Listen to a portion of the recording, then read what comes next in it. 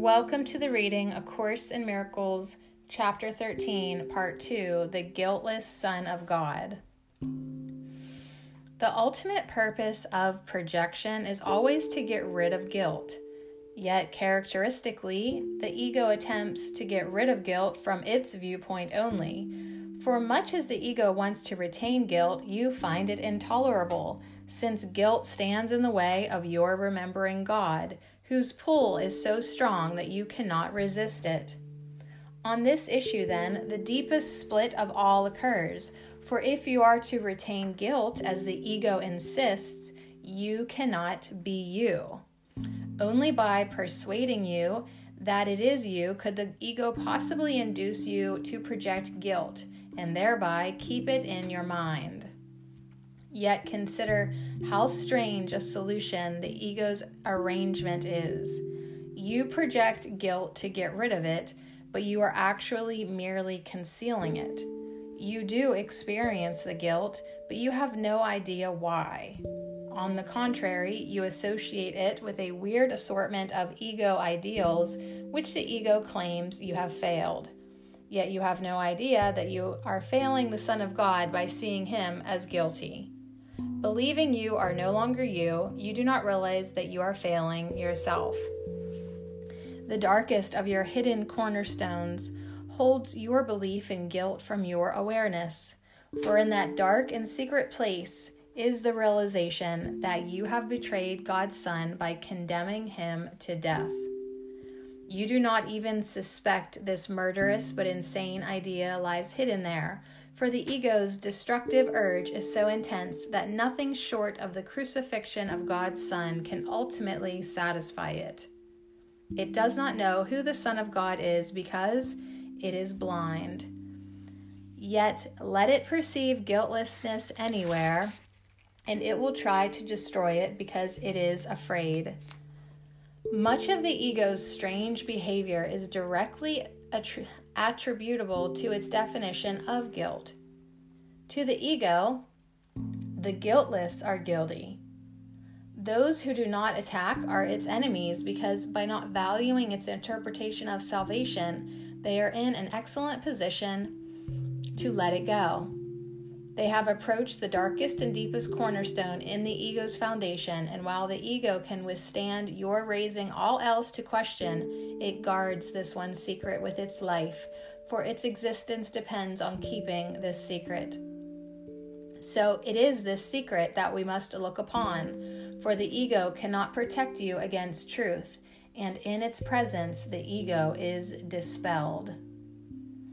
In the calm light of truth, let us recognize that you believe you have crucified God's Son.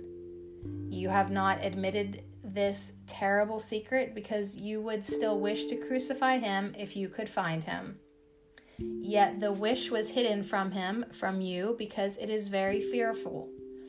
And so you are afraid to find him. You have handled this wish to kill yourself by not knowing who you are and identifying with something else.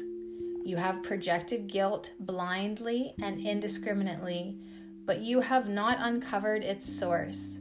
For the ego does want to kill you, and if you identify with it, you must believe its goal is yours. I have said that the crucifixion is the symbol of the ego.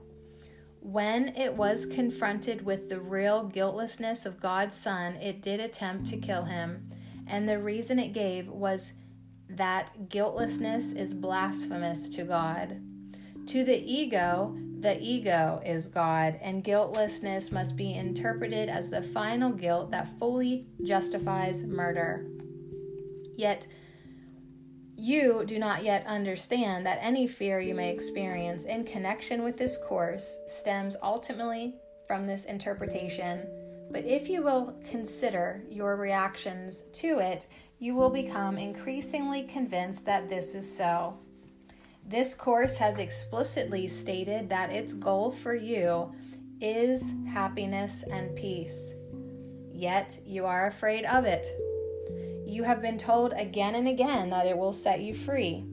Yet you sometimes react as if it is trying to imprison you. You often dismiss it more readily than you dismiss the ego's thought system. To some extent, then, you must believe that by not learning the course, you are protecting yourself, and you do not realize that it is only your guiltlessness that can protect you. The atonement has always been interpreted as the release from guilt, and this is correct if it is understood. Yet even when I interpret it for you, you may reject it and do not accept it for yourself. You have perhaps recognized the futility of the ego and its offerings, but though you do not want them, you may not yet look upon the alternative with gladness. In the extreme, you are afraid of redemption and you believe it will kill you. Make no mistake about the depth of this fear, for you believe that, in the presence of truth, you might turn on yourself and destroy yourself. Little child, this is not so. Your guilty secret is nothing, and if you will but bring it to the light will dispel it. And then no dark cloud will remain between you and the remembrance of your Father, for you will remember his guiltless Son, who did not die because he is immortal. And you will see that you were redeemed with him and have never been separated from him. In this understanding lies your remembering, for it is the recognition of love without fear. There will be great joy in heaven on your homecoming, and the joy will be yours. For the redeemed Son of Man is the guiltless Son of God, and to recognize him is your redemption.